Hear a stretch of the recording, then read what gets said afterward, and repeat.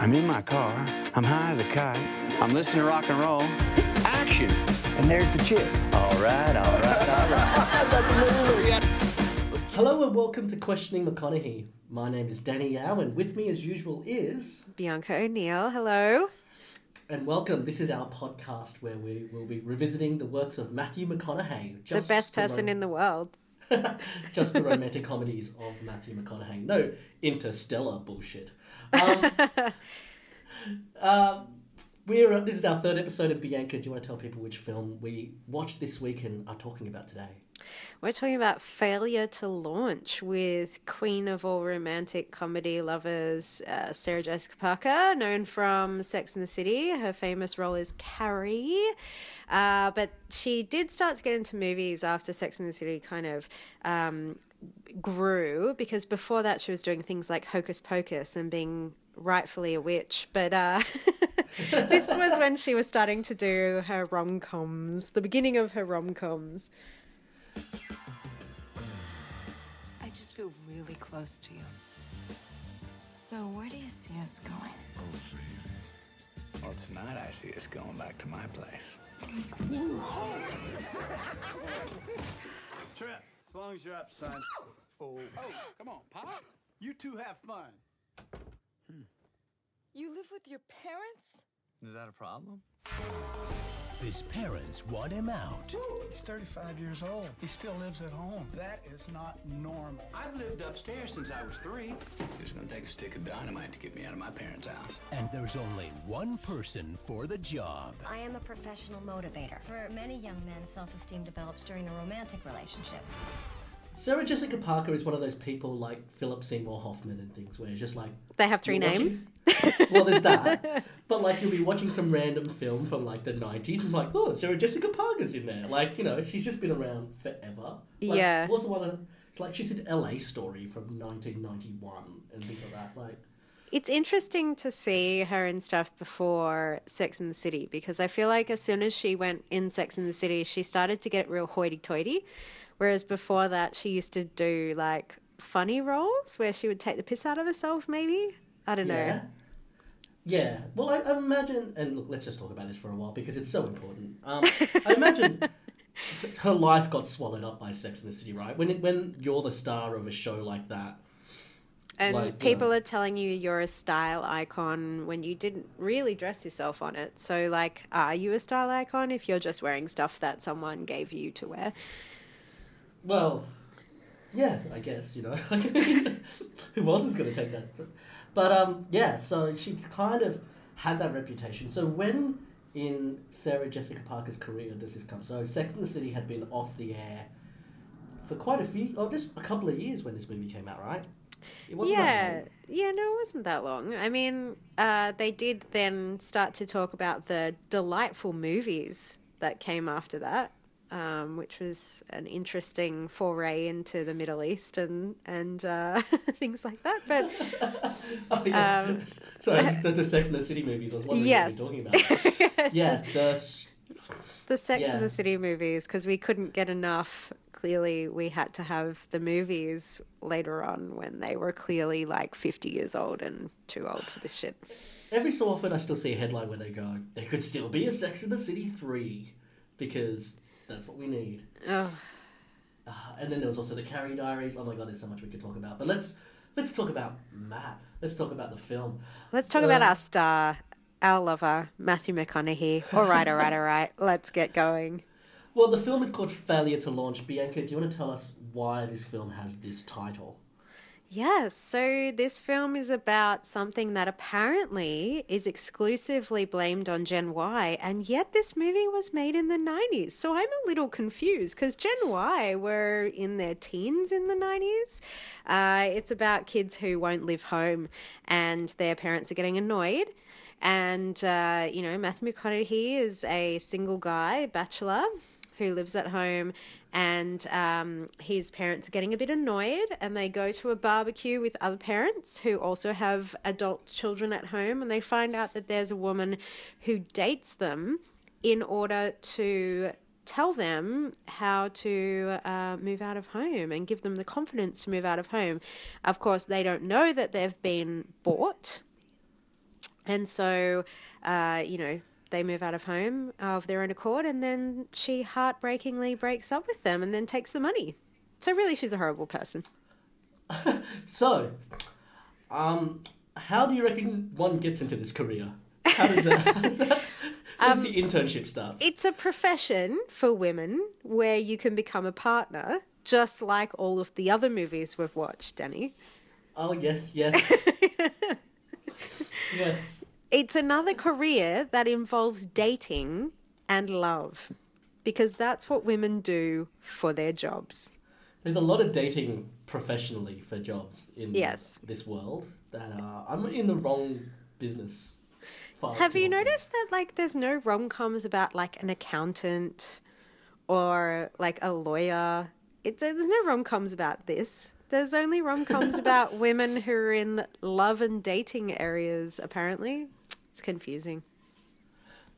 No, because if you're a lawyer, you end up being part of some sort of John Grisham murder mystery, and then that's your life. So if you're a female lawyer, you get murdered, is what you're saying? Yeah, but, usually you look like Sandra Bullock or something.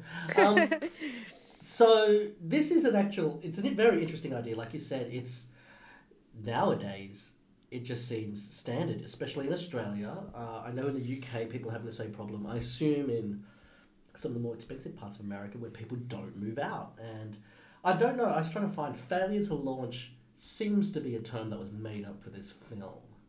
Yeah, look, it's also a phenomenon I'm not entirely familiar with. I mean, I moved out of home when I was 18, and everyone else I know kind of moved out during uni. And I don't know if that's, like, maybe my experience, but what about you? Do you know people who live at home in their 30s and, Yeah, he's never going to hear this. My brother lives at home. My older brother lives at home in his late 30s. And yeah, I know a couple, and I know a couple of people who live with their parents now, and but I definitely know lots of 26, 27-year-olds. Like, I moved out when I was 18 as well. Maybe my parents are just assholes, and they're like, fuck off out of our house. I think there's kind of like a strange ethnic thing of like just going, hey, just get out of here, like I've raised you. Whereas, proper Australian families maybe don't have that as much. But we're jumping ahead of ourselves. Let's talk about the film. So Matt McConaughey, his name is, the names in this film are fantastically terrible. The first one, Matt McConaughey, is Trip. Yeah. So, and I do have a note Trip here, and it was like, his name is Trip, no wonder he's a loser, I wrote down when I watched this movie. That was my first comment. I mean, I feel like if you name your child Trip, like, of course they're going to stay at home and be a dick. Like, I feel like that's a prophetic name choice. It's a very American name, isn't it? I've never met a Trip in my life. But tell us about Trip. Who is he? What's his MO? What does he do? Okay, so they give him a job, in inverted commas, which is to sell boats, I guess. So, he's at home, he's living at home, he's not really doing much, he's selling yachts every now and again, and apparently taking his dates to the yachts and pretending that he owns them, which is another thing in the movie. But I guess, the movie starts with, all the worst generalizations in the book, I feel. So guys don't settle down and women are obsessed with getting married from day one. So there's that opening scene where he's dating the girls, and this is, his moniker. He's like, I'm the guy who doesn't, settle down, and he's talking to his mates about how, when they try to talk about settling down, then he takes them home to his parents, and they get freaked out that he lives with his parents, and they run away, and that's how he gets rid of them. On a side note, there's this, terrible bit where his dad walks in on them having sex, and then that's how, the chick finds out that he lives at home. And it's like, come on, Dad, as if you don't know he's having sex in his room, what a creep. I feel like his dad's in on it so that he can get a bit of a like visual or something. I don't know. I find there's something really creepy about that whole situation. If this is something he does all the time, why does he accidentally walk in on his son all the time? That's my question.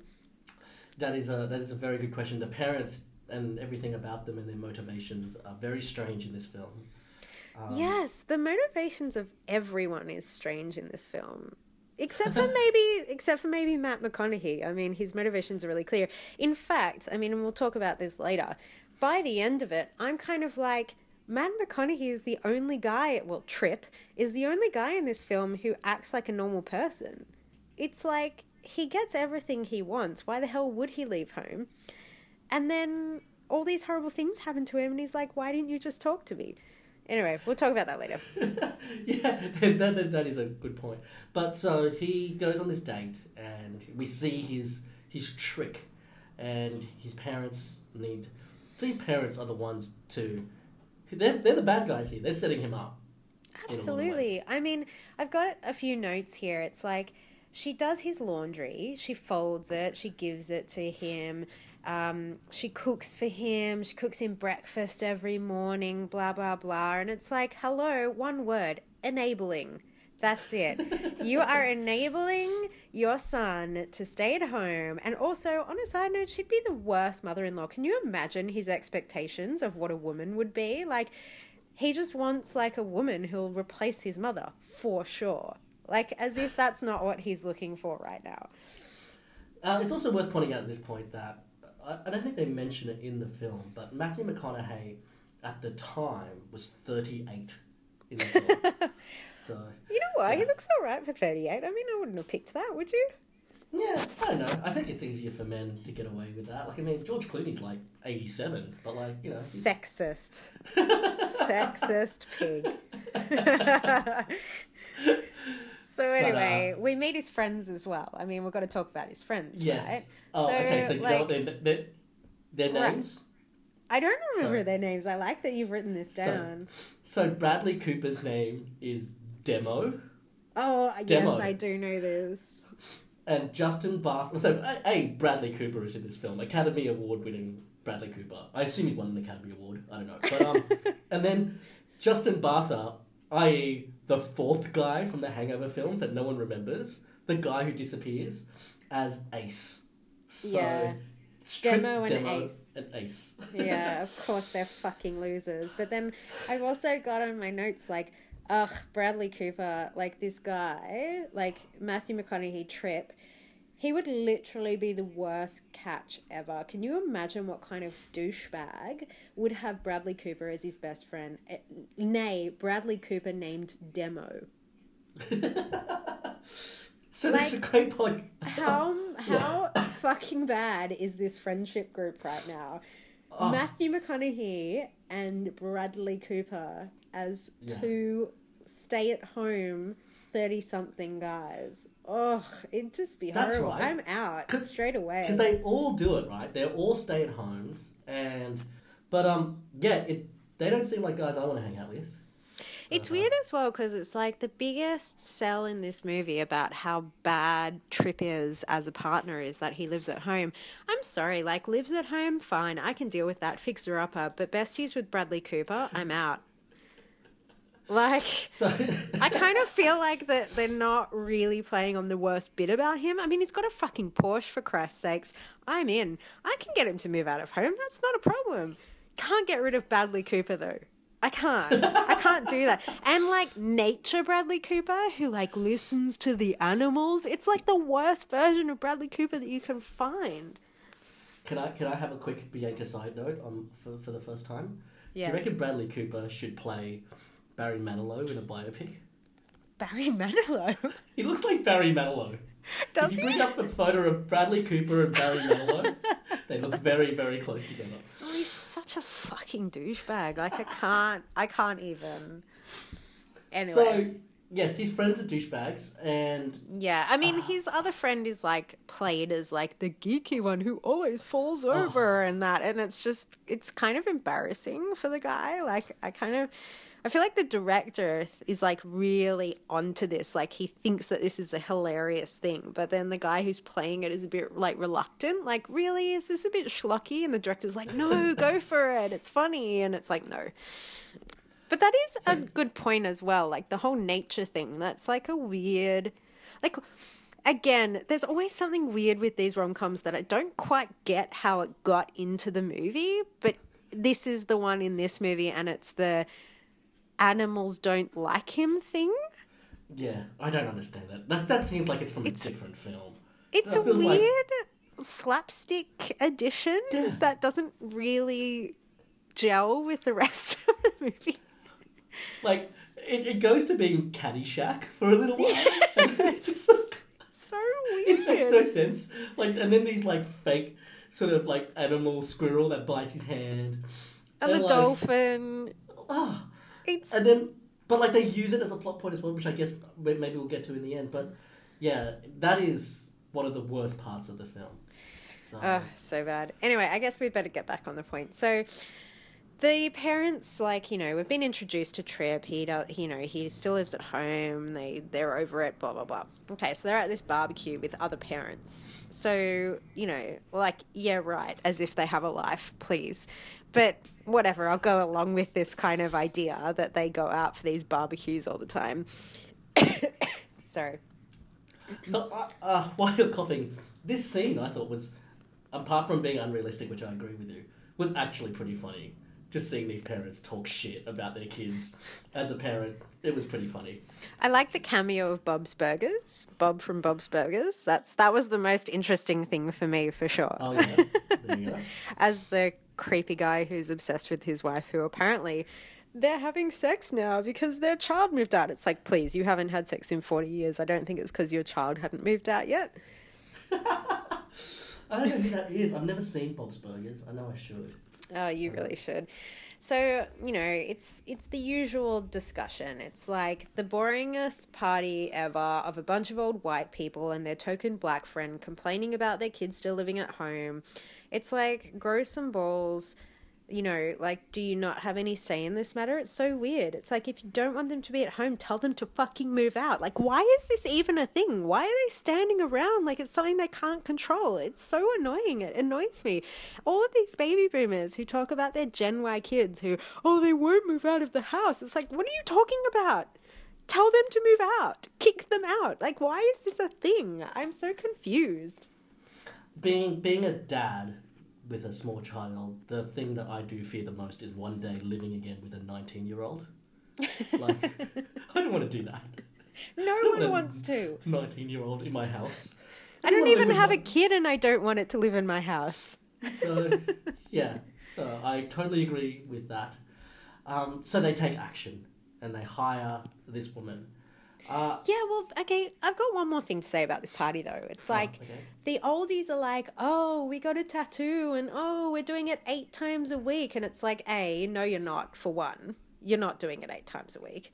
No. And B, what has getting a tattoo on holiday got to do with your inability to kick your loser son out of the house? Like, you can still get a tattoo if your loser son lives at home. I don't understand what the connection is. This idea that they can't live their life because their child lives at home is so bizarre. Yeah, I mean, we look at Trip, and he kind of, you know, does his own thing, not like he... Apparently the only time he's at home is to have breakfast and have sex with someone he wants to break up with. So, I mean, that's not that often, is it? Well, it is Matthew McConaughey. It's Trip, every couple of weeks, 8 times a week. So they take action, and... I don't know if I was not paying attention or not, but when we first meet Sarah Jessica Parker's character, Paula, she, you don't know that that's what she's up to. I mean, we all know the premise of the film, and you don't walk into one of these films without knowing the premise, but they have a lovely little moment in a sofa shop. Yes. They're buying something, and, you know, they make plans to go on a date, and then twist! Turns out that she's working for the parents. Yeah. I mean, I guess it's yet again this kind of idea that, like, you have to have a zany way of meeting someone for you to have a good relationship. Like, What is with these rom-coms? Why can't people just like meet at work or something and then just go on a date? Why does it always have to be some zany, like out of control way that they've suddenly met each other? It's like, you know, it's like there's no men out there and you have to like start up a business to like get them out of their parents' house in order to meet someone to date. It's so stupid. Is sofa shopping really so far out of craziness? Is that what Tinder kids are doing today? Meeting in sofa shops? Well, maybe. I mean, I wouldn't know. I'm too old. But, I mean, if you're shopping for a sofa with your parents, do you really want to talk to someone? It's so weird how his dad's like, oh, look over there. How hot's that chick? And he's like, oh, hey, see you later, Dad. I'm going to look... It's like, it's so weird that he's like, okay, bye parents, I'm going to go pick up this chick. I don't know. It is also weird how involved his parents are in all this, but the parents, what can we say? So... They're going through so much money just to, like, they could just be like, hey, can you move out? I just don't understand why they would go through so much effort and money and cost when they could literally just be like, so, move out. Is it me? Do I just not understand white people? I'm confused. I mean, he also has the money too, and, you know... Yeah, well, he's got a fucking Porsche. Of course he's got the money too. Hello? He sells boats, you know, like, he's not... Yeah. So then we get introduced to the girlfriend. So, you know, Zooey Deschanel... Do you remember when she was still alt, but in a druggy way instead of a goody two-shoes knitting way? That was awesome. I forgot. Okay, so, again, when in Zooey Deschanel's career is this? This is actually quite late. No, it is. Yeah, it's post Elf, post Hitchhikers, so she's kind of famous. But Elf, she was still like druggy alt. Do you know what I mean? Like, she wasn't knitting alt. Like, New Girl is so glebe, like, knitting, like, vintage outfits-ish. And I liked the pre-New Girl Zooey. I feel like now she's just not my friend, and I can't get on board with that. So when do you reckon... So where on the scale of, let me say, Winona Ryder to Courtney Cox... is our Zooey Deschanel. At this point? Yeah. At this point, she's trying to be like Winona plus 10, but she's really being Courtney minus 10. Okay, yeah, okay. Again, she feels like she's in a different film. And when her plot develops, she actually has some very funny lines. Yeah, she's actually the funniest person in it, I feel. Because her mission is so great, because she just wants to kill a bird. Yeah, that's all she wants in life. And she does not give a shit about Paula. She doesn't care. She really just honestly does not care. No. She drinks a lot, which I also like. So we meet her. She's a housemate. Yeah, so we meet her. But it's very quick, and she mentions the bird situation, which, you know, is eventually how she finds her love later, but we'll talk about that. And then we go to kind of the, I guess, meeting between the parents and Paula about, you know, how this is going to go down. So she tells the mum, you know, you've got to make things more difficult for him.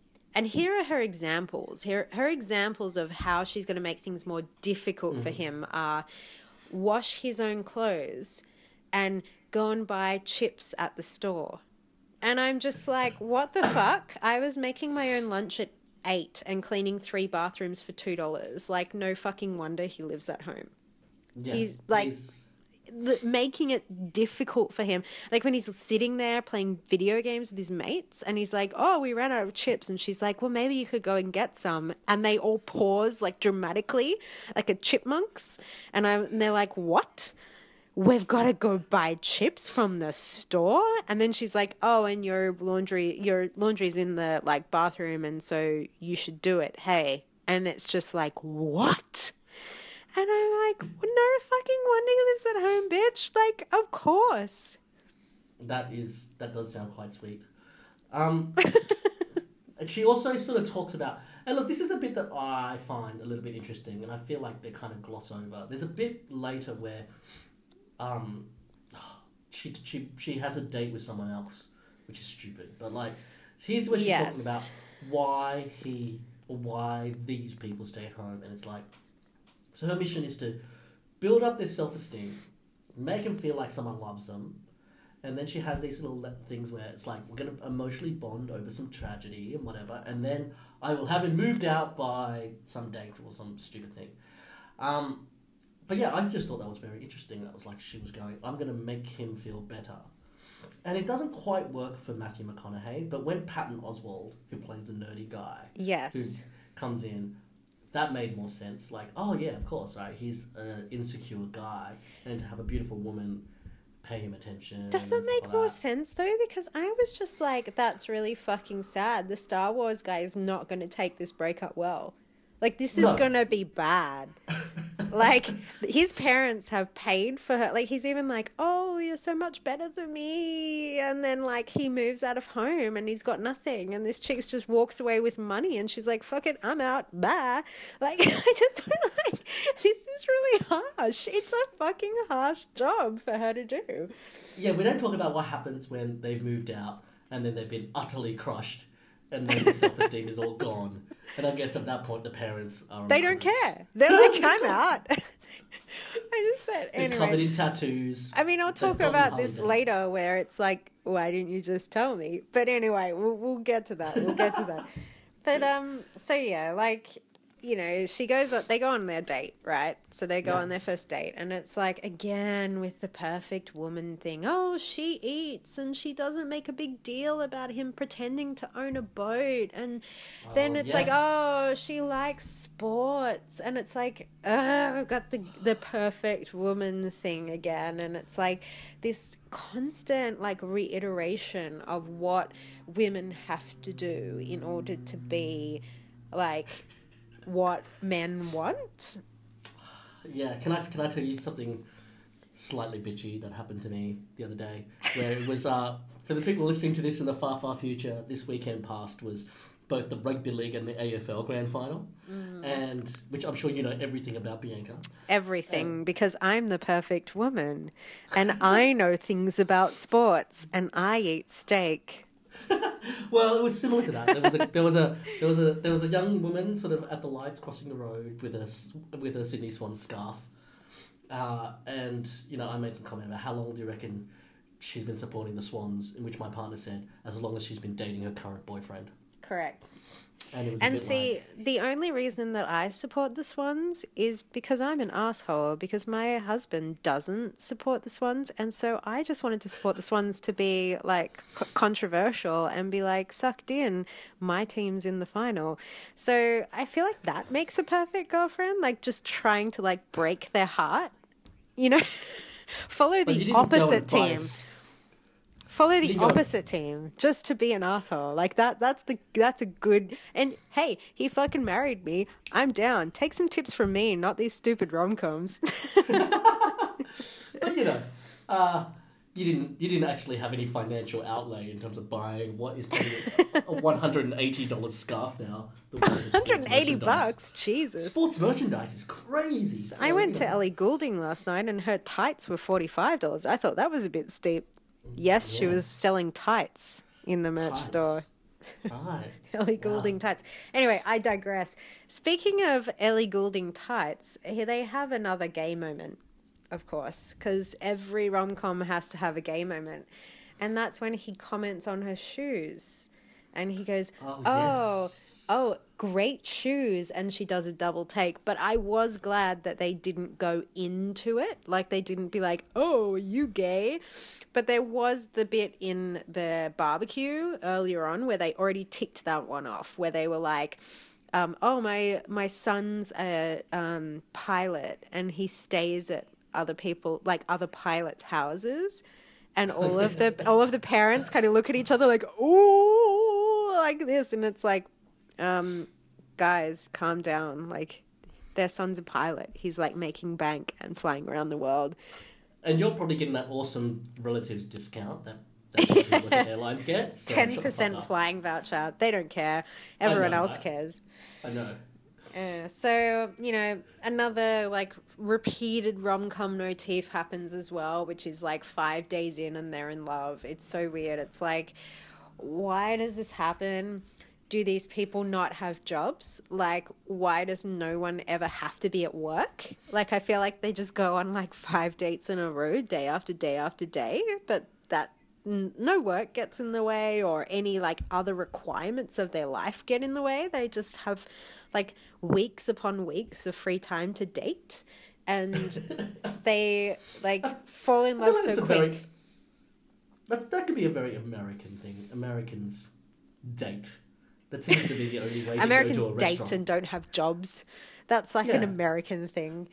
Anyway, on a side note, I did have a thought at this point where I was like, he's never really asked. Oh, he asked her what her job was. He was like, "What's your job?" And she's like, "I work with like mentally challenged children." Yes. At the restaurant, yes. But then she never goes to work. So, and he never brings it up. He's never like, "Don't you have to be at work?" or anything like that. And on a side note, it's like, how does this job work for her if she like starts dating someone or gets married? Like, I don't really.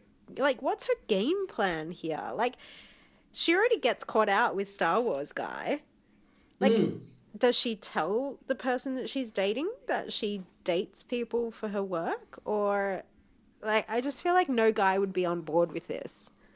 This is sort of back to the Wedding Planner-esque thing of these fictional jobs where you're so close to true love that you just fall in love, sort of thing. So, you know, she's always going on these dates and being, you know, this two-faced person, I guess. And then she's like, oh, but twist on you. But you're different.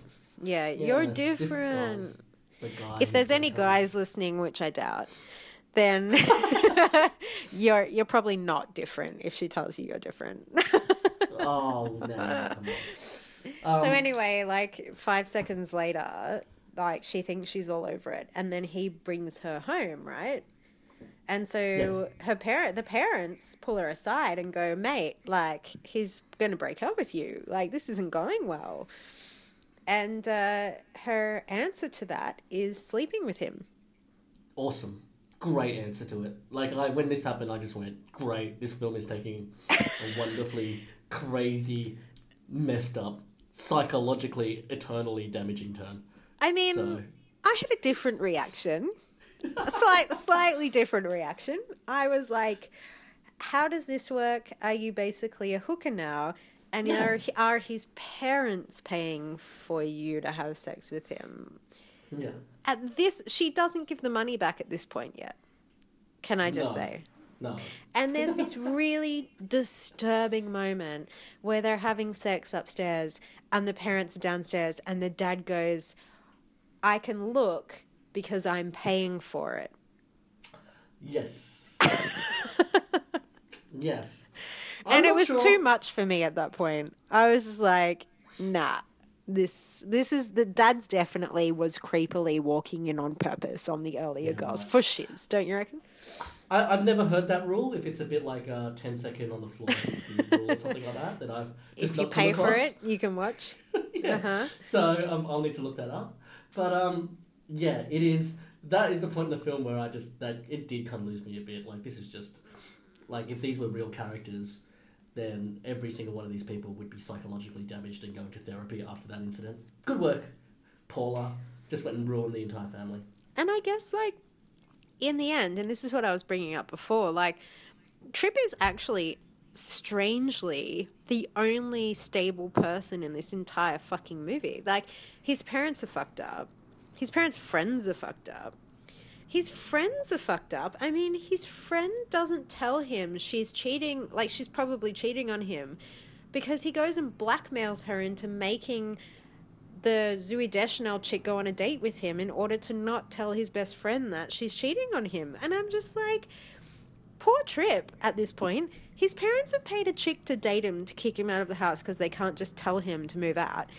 One of his best friends is blackmailing the chick in order to get a date instead of telling his friend that she's off, like, dating other people. Like, I kind of feel bad for him. The kid, the best friend, the kid, Zoe Deschanel, and Ace, the fourth guy from The Hangover. Kit and storyline, Ace. is quite strange. And it's like, there is a point where you go, oh, I see. One is quirky. The other one's quirky. So they're going to be the quirky ones. And there are so many films that do great best friend hookups. You know, again, we keep coming back to When Harry Met Sally, which has the greatest way that that's happened, that double date that they have. But this is just terrible. It's just, and then, like, it doesn't pay off anyway. Like, they shoot the bird, and then everything changes, and I don't get it. But, Zoe Deschanel does have the best line at that point in the whole movie when she's trying to buy the gun. And she goes, and then she explains to the guy who thinks he wants to commit suicide. The whole scene, and the guy she's in the scene with, who's in, like, Hot Tub Time Machine, Rob Corddry, is hilarious, because he's great. Yeah. And then he goes, you can't kill a mockingbird. He goes, why not? He goes, first of all, there's that book, To Kill a Mockingbird. And she goes, I'll take one of those. Yeah. And I said, He goes, it's not a great how-to guide. It's an American classic. You know, that scene was also from a Bill Murray movie that I would have quite loved. But then they ruined it by doing the girl on girl, like, oh, they're talking about orgasms and now I can't think. And that's just so dumb. Yeah, it's dumb. They ruined it. And it's Yeah. like, oh, so lame.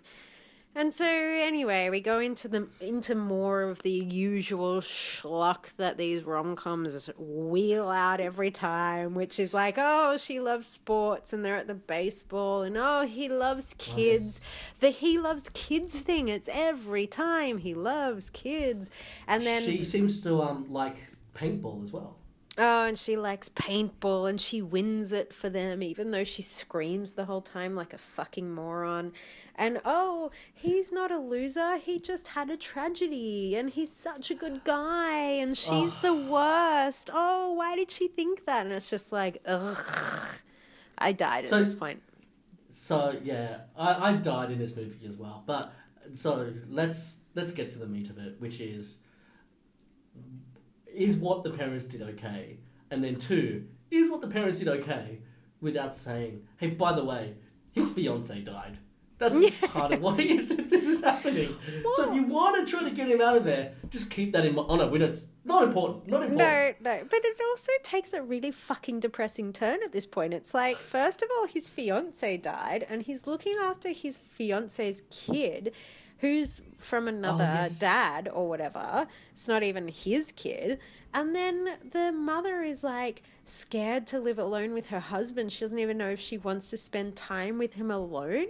Like, it just gets really fucking dark for a second. I'm just like, fuck, this is depressing. This is not even a feel-good rom-com anymore. Like, I was like, got to this point where I was just like, oh my God, this is a sad, sad state of affairs. How did I get caught up in this? No, it is, the Kathy Bates, thing of like, I just don't want to be alone. I don't know how that means. It's like, that's no reason to keep him around. But yeah, that he's got, I don't know if it's a legitimate reason, but I just feel like someone should have brought up the fact that, like, it's supposed to be a twist, but it just comes out of nowhere. And you go, why is everyone treating this guy like a dickhead then? Why is like, why doesn't his best friend tell him that he's been playing for a fool again? Blah, blah, blah, blah. It just basically everyone in the movie is an asshole except for Trip. This is what I'm saying. It's actually not a rom-com at all. It's like a bunch of assholes not treating someone very nicely. I also have one other question about this, which is, does that mean that Trip managed to have a relationship that developed so far that they were going to get married whilst living at home? Yeah, that's not like explained though. Like, maybe he moved back home, or I don't know. Yeah, it doesn't really make sense, does it? It's a good point. I didn't think about that. There are plot holes. Really? No. It's almost like the screenwriters didn't think that much about it. It's almost like it's not a real fucking movie. I mean, seriously. So then there's this like really labored metaphor about a woman being a boat that kind of disturbed me. And then Yes, great. I was already sad, but then that kind of tipped me over the edge. And then it was like the woman is a boat metaphor wasn't enough for them, so they threw in the nature metaphor, and this is when we can talk about this. The animals. He's not at one with nature. Oh my god. It just like... So, what is this guy's life? Is he just having people just bite him and just shit on him in like just... More and concerning, what is Bradley Cooper's life? Like he's like, oh, the chipmunk, you're not at one with nature, dude. And so like the chipmunk wanted to bite you, dude. It's like, how much fucking weed is this guy smoking for one? And I don't know. Bradley Cooper? How did he get out of this? You know how there's this point where they're like, oh no, you're actually the only loser at home because like, admittedly, like the ace guy, he's like, no, I bought my house off my parents. I just didn't tell anyone. And like that, I'm a really successful software guy. And so I live in the basement until basically they cark it. And then I'll take the house. I don't even have to pay inheritance tax. So it's like smart. And also he's successful. He owns the house. He's actually a nice guy. He's letting his parents live there. But then how did Bradley Cooper's like guy get out of not being a loser? There's like this bit where he's like, and I'm just happy being at home, man. And it's like, what? No, that's not. It's about acceptance of being a loser. So, it's like a weird thing where he's just like, and that's why I'm not like you. And it's like, no, that wasn't explained enough. I feel like they just quickly needed to go, we can't solve all three of their problems, so we just sort of like make it about Trip. Terrible. What, like, the other thing I don't get is that, so what are we maybe we'll talk about what we learned at the end of it, but it's just like, so if an animal ever bites you, it's because your love life's not doing very well. That's what I'm taking away from this. And then and then when he like makes up his mind to be with her, then the animals like him again, and it's just so stupid. But anyway, I kind of like also like feel like this is not a good basis for a relationship. Like, why do they then turn around and go, actually, no, we should be together? Like, my parents paid you to date me, to kick me out of the house, and you lied to me for like 5 days or whatever it was. Yeah. Is this a good basis for a relationship? Like, why do they want to be together? I don't know why they're pursuing this. It just seems really odd. Well, it again comes back to that first film we saw with the Wedding Planner, where they're just together for the sake of their being together. They had nothing in common, nothing that connected them, apart from M&M's, whatever. And yeah, this is just they're together for the sake of being together. It's not earned whatsoever. They have nothing in common, and they don't know anything about each other. It just seems stupid. So. And I do also have a note here, like, there's no music, like, ever, which I feel like makes a terrible movie. Yeah. I was thinking that too, because obviously, I'm such a big music guy, and I was listening out for it, and then I looked up that there is a soundtrack, but it's used so sparingly. Has it got, like, 2 songs on it? Because I feel like there's literally no... Like, even there's moments where you're expecting music to come in, and it doesn't. There's Hit the Road Jack, because the dad sings Hit the Road Tree. That's at the very end. It's at the very end. There's like several points where they could have brought music in and they don't at all. They don't even have Zooey Deschanel just crack out a number for no reason, right? That's yeah, which is her job, right?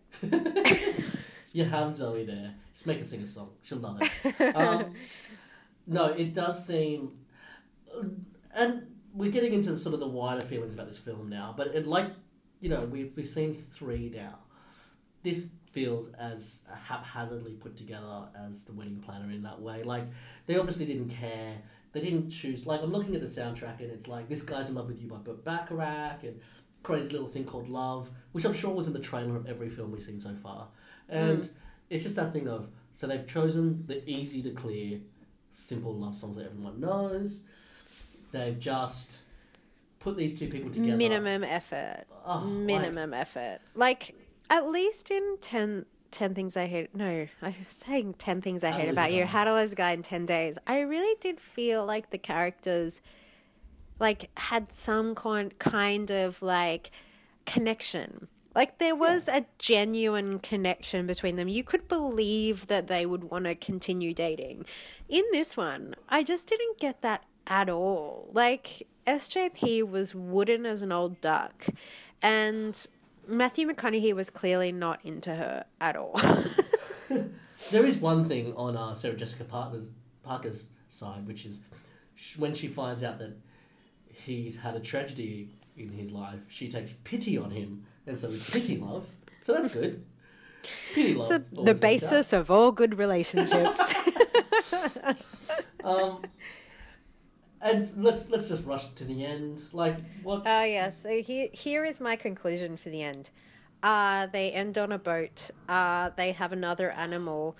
Oh, it didn't bite him. His life is okay now. The dolphin knows she's the right one.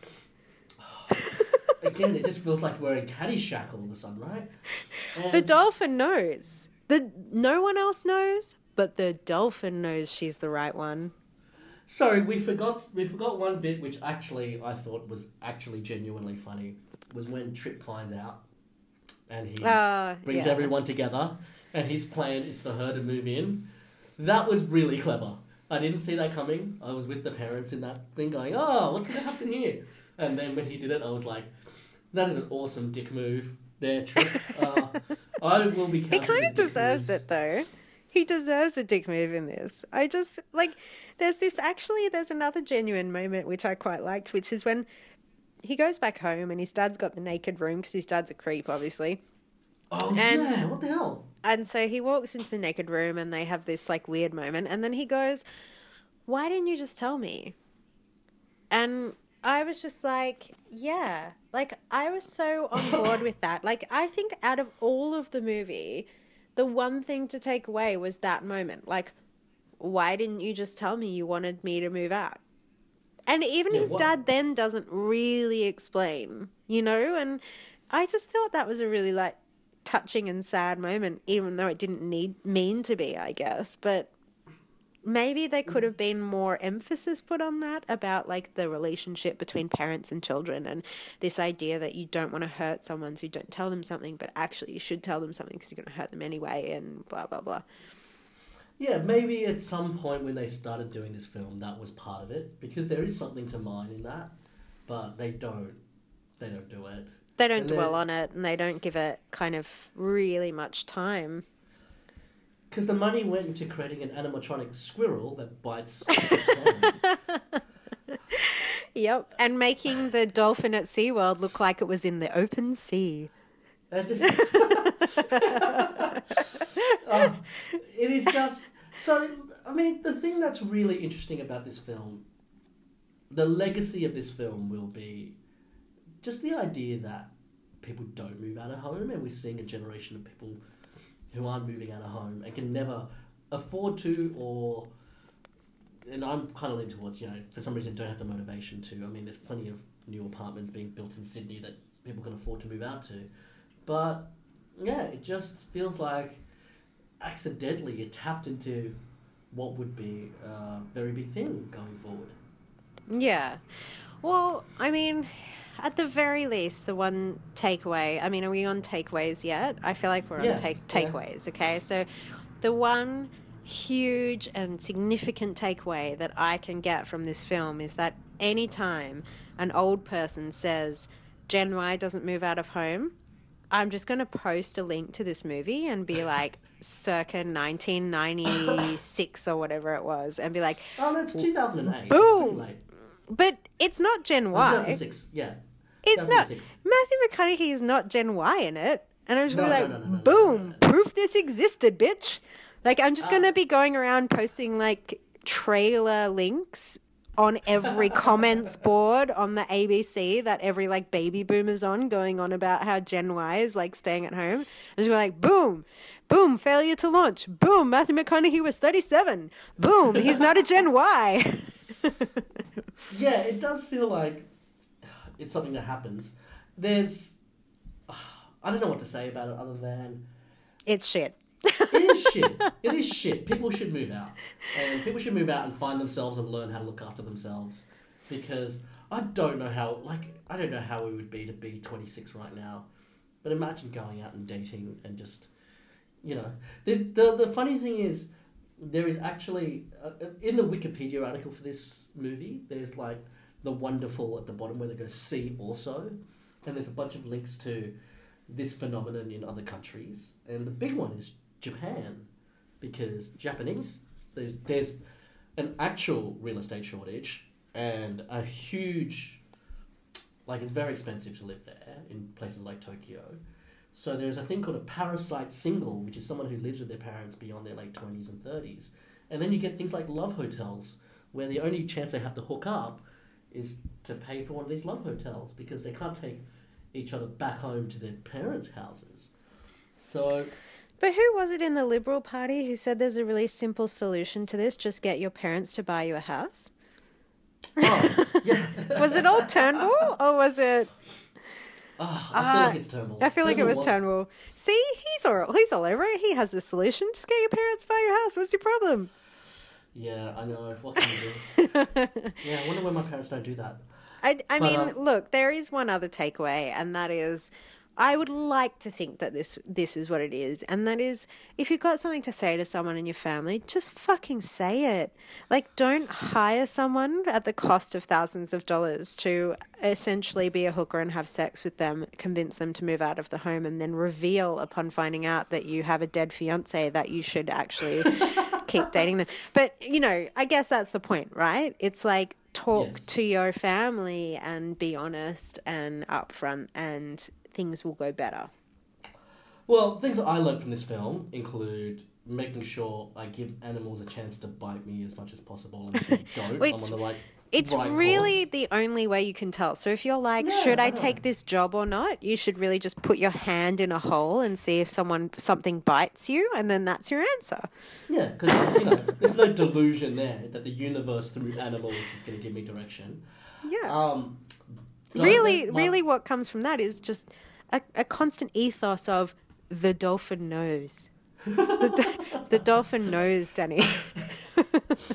Another takeaway is to just, and I think this is becoming a theme, and it's something I really did know beforehand, which is just never in any way let your parents involved in your love life or sex life. There's just no reason. Just keep them as far away from that as possible. Well, I'm Italian, so that's a bit hard, but yeah. Yeah. I'm trying to think, is there anything else I've learned from the man's point of view? Just have dudes that I'd just like to, go rock climbing and playing tricks on all the time. Doesn't seem like a thing. I don't know. I also feel like the one lesson that we should probably learn is to stop watching rom-coms because they're shit. Oh, okay. Well, so of the 3 films we've watched so far, how would you rank them? Would this be... Look, Danny, this one's got me down, and I'm really hoping that, like, next week you've got an amazing one for me. But you don't, do you? Well, next time we're gonna have the 4th film in our little Matthew McConaughey festival, which is Fool's Gold. Yes. The shitty man's version of How to Lose a Guy in 10 Days. Because it is... Because I don't think we've talked about this part of it either, but at least up to this point, all these films have been massively financially successful. Like, massively so. Was Failure to Launch successful? Well, this film cost $50 million to make. I don't know where that $50 million went. But it made CGI squirrels. It made $130 million. Yeah, the CGI squirrels. And the CGI squirrels go at 25 mil a pop, I think. Yeah. $50 million. Like, I mean, that's a half a Marvel film, but $130 million it made. So it made $70 million profit. But do you reckon? What do you reckon Matthew McConaughey's payday here was? I mean, and this is SJP post Sex and the City. I reckon that's mostly both of their salaries, surely. Yeah. So if it's a $50 million budget, I imagine they're both close to 10 each, right? Surely, maybe him even a bit more. Yeah. I mean, there was talk the other day that... women not getting equal pay and all that, Danny. Yeah. No, this was a different time. I mean, there was talk the other day that Daniel Craig was offered something ridiculous for 2 James Bond films, like 100 million. Yeah, but at least he does something a bit more than like wrestles with a CGI squirrel. Come on, he has to do training and shit. Matthew McConaughey just looks over and goes, all right, and then like gets his kid off every now and again. I mean, come on, how hard is this? You don't reckon Matthew McConaughey did his own rock climbing stunts in this film? He definitely did his own rock climbing stunts. He requested a rock climbing scene, I'm pretty sure. But yeah, for me, it's definitely, the bottom end. Probably not as bad as The Wedding Planner, but we will see next week when we talk about Fool's Gold. I anticipate you're going to really, really not like Fool's Gold. It looks interesting. It looks like... Just focus on Kate Hudson's bikini body. Just focus. But it looks like there's a bit of... look, I mean, nothing against it, but, it looks like there's a bit of action in the next one. So, there's some tomfoolery. Don't you worry. I wasn't looking for tomfoolery. Hashtag tomfoolery. Well, look, not much more to say about that film, really, except we're excited to see Fool's Gold. Bianca, do you want to let people know where they can find more of your work on the internet? Yes, you can head to thesecondrow.com.au or Instagram or Twitter at _thesecondrow. And you, Danny? And you can find me at YauAmi on Twitter or Instagram, YAUAMI, and yeah, that's pretty much it. I've got other podcasts and more fun stuff, and we also have a Twitter for this podcast too, don't we, Danny? We don't often go on it, but there is one. Questioning. Yes, Questioning McC, and you can contact us at questioningmcc@gmail, and yeah, we should post more stuff on it. I'll maybe post more stuff on it this week. There's plenty of McConaughey news that we can bust out on that channel. Yes, definitely. Well, thanks for joining us, everyone, and we'll talk to you soon. Bye.